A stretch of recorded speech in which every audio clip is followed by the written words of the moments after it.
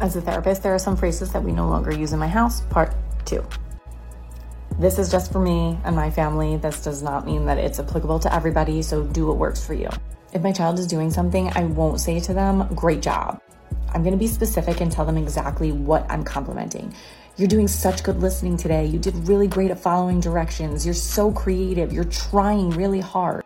I want them to know what I'm complimenting them for. I want them to feel confidence in themselves and have this raise their self-esteem so they know all the different things that they're good at, as opposed to me just saying, great job.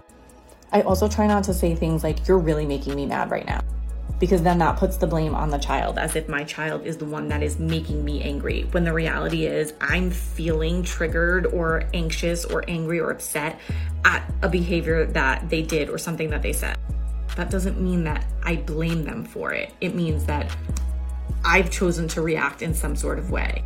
So I will say, I'm feeling frustrated. I'm feeling upset. I'm going to take a minute and walk away. Or I need to go take a few deep breaths. Because imagine how hard that would be for a child to feel like they have the power over your emotions or to make people feel a certain way. That in itself would cause anxiety. Short Cast Club